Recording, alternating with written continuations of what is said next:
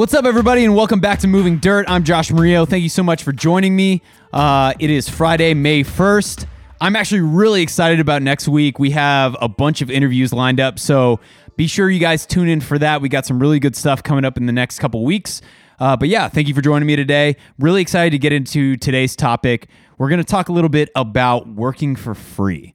Now, this is a concept that I didn't expect to run into when I graduated from college. What I thought was that you get your degree, you finish with your degree, and then you automatically have a job, and then you go and work that job, and you make lots of money, and you climb the corporate ladder, and then you reach a place where you're comfortable, you buy a house, blah, blah, blah, blah, blah.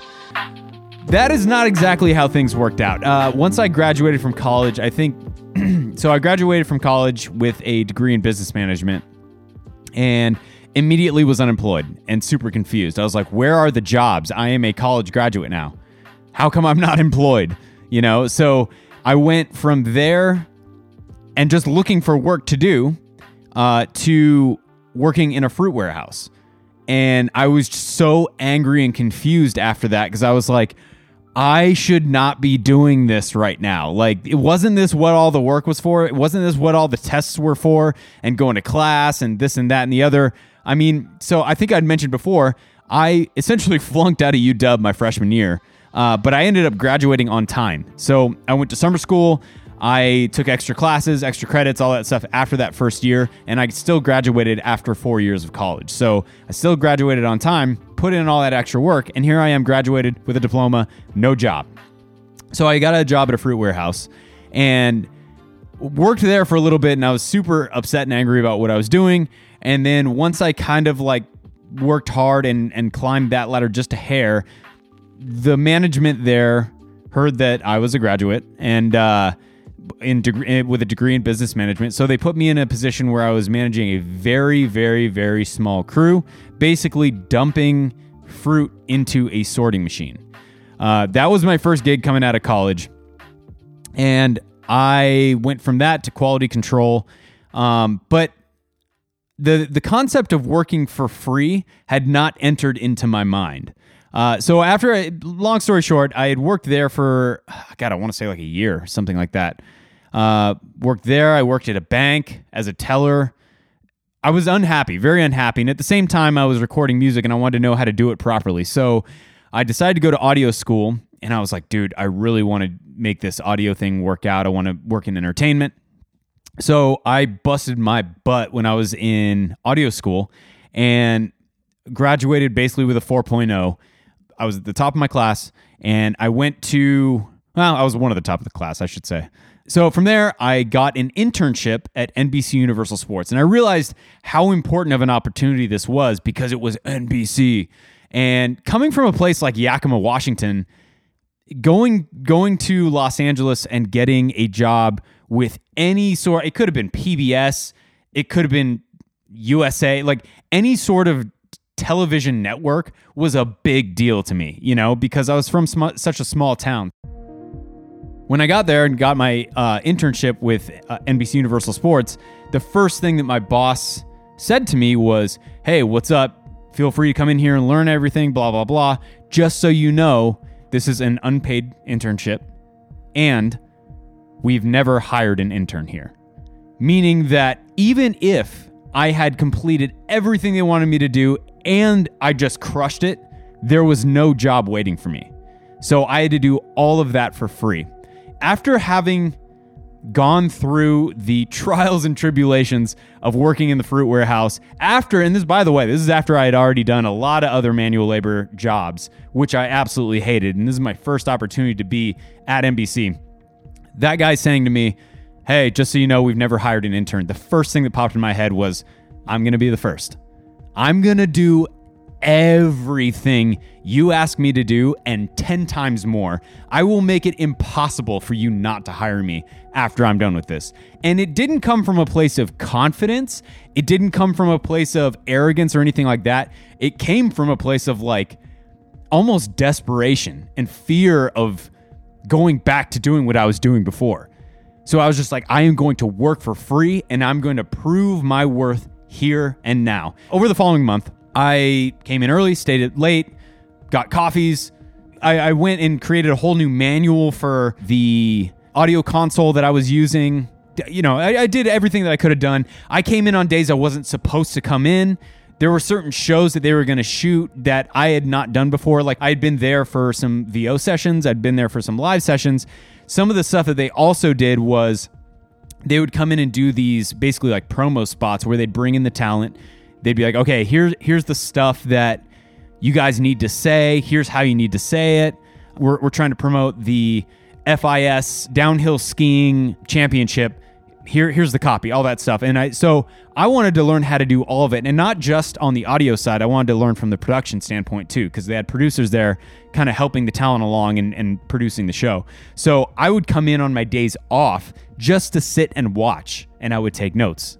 My internship had ended, and I had become friends with just about everybody there and had found a way to make other people's jobs just a little bit easier by me being there. So once my internship ended, a couple of the producers went to the sound supervisor, who was my boss, and he's a great guy. His name's Taylor. And Taylor was like, "Hey man, just so you know, you've done a fantastic job." And I go, "Thank you." He was like, "So there's no full-time position here, but there are a couple of live shows that I think you can handle. You've basically been doing it already. They're done on the weekends. They're at weird hours because they're done live, and they're done like overseas or whatever. I don't want to come in on my day off. I want to enjoy my Saturday or whatever. Do you want these shows?" And of course, my answer was yes, because that would have been my only source of income at that point. So I came in and started freelancing shows. But the point that I'm trying to make is that opportunity became a success without anything guaranteed. And not every opportunity is obvious. If someone just cracks the door and allows you to be present, that is a colossal opportunity. From there, all you have to do is establish your value.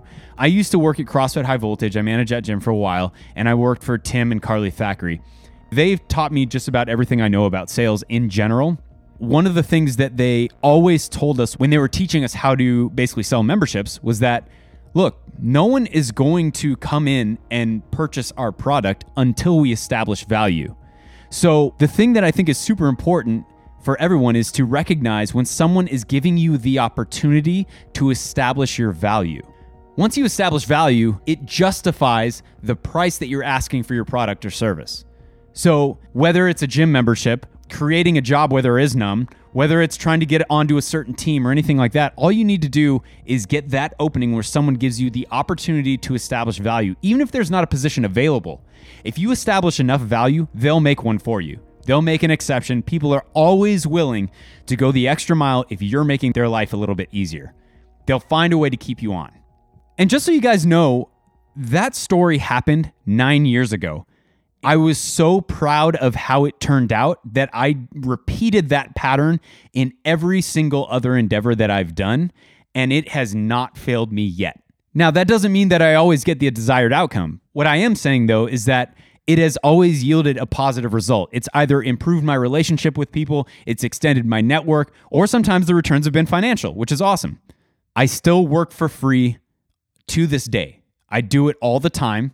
In fact, a lot of the stuff that I'm doing here and now in quarantine, I'm doing for free. A good example, this podcast is a passion project of mine. It's something that I would love to do full time, but I have to establish value with my listeners. If I'm not putting out good content, if I'm not putting out 100% effort and making it so compelling for you guys to come back and listen, then it's not worth money.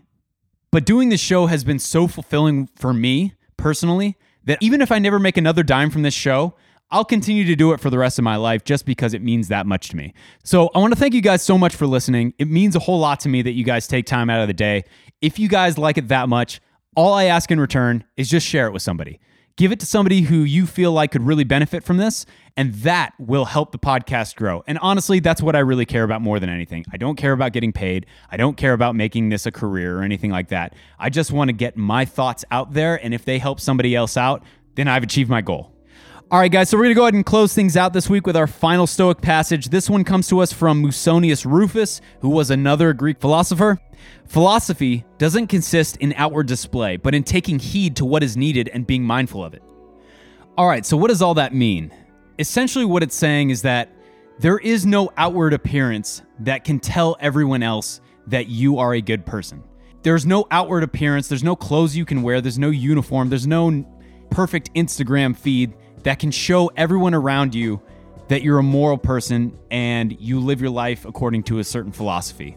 The only way that people can tell that you subscribe to those beliefs is through your actions. You must do the things that you need to do every single day. You must carry yourself a certain way. You must treat people a certain way. You must conduct yourself in a certain manner and handle situations a certain way. And that is how you communicate your personal beliefs to the world, by your actions. Speaking of actions, guys, don't forget to work hard and treat people well. I will see you guys next week. Thank you so much for listening. I'm Josh Murillo. See you later.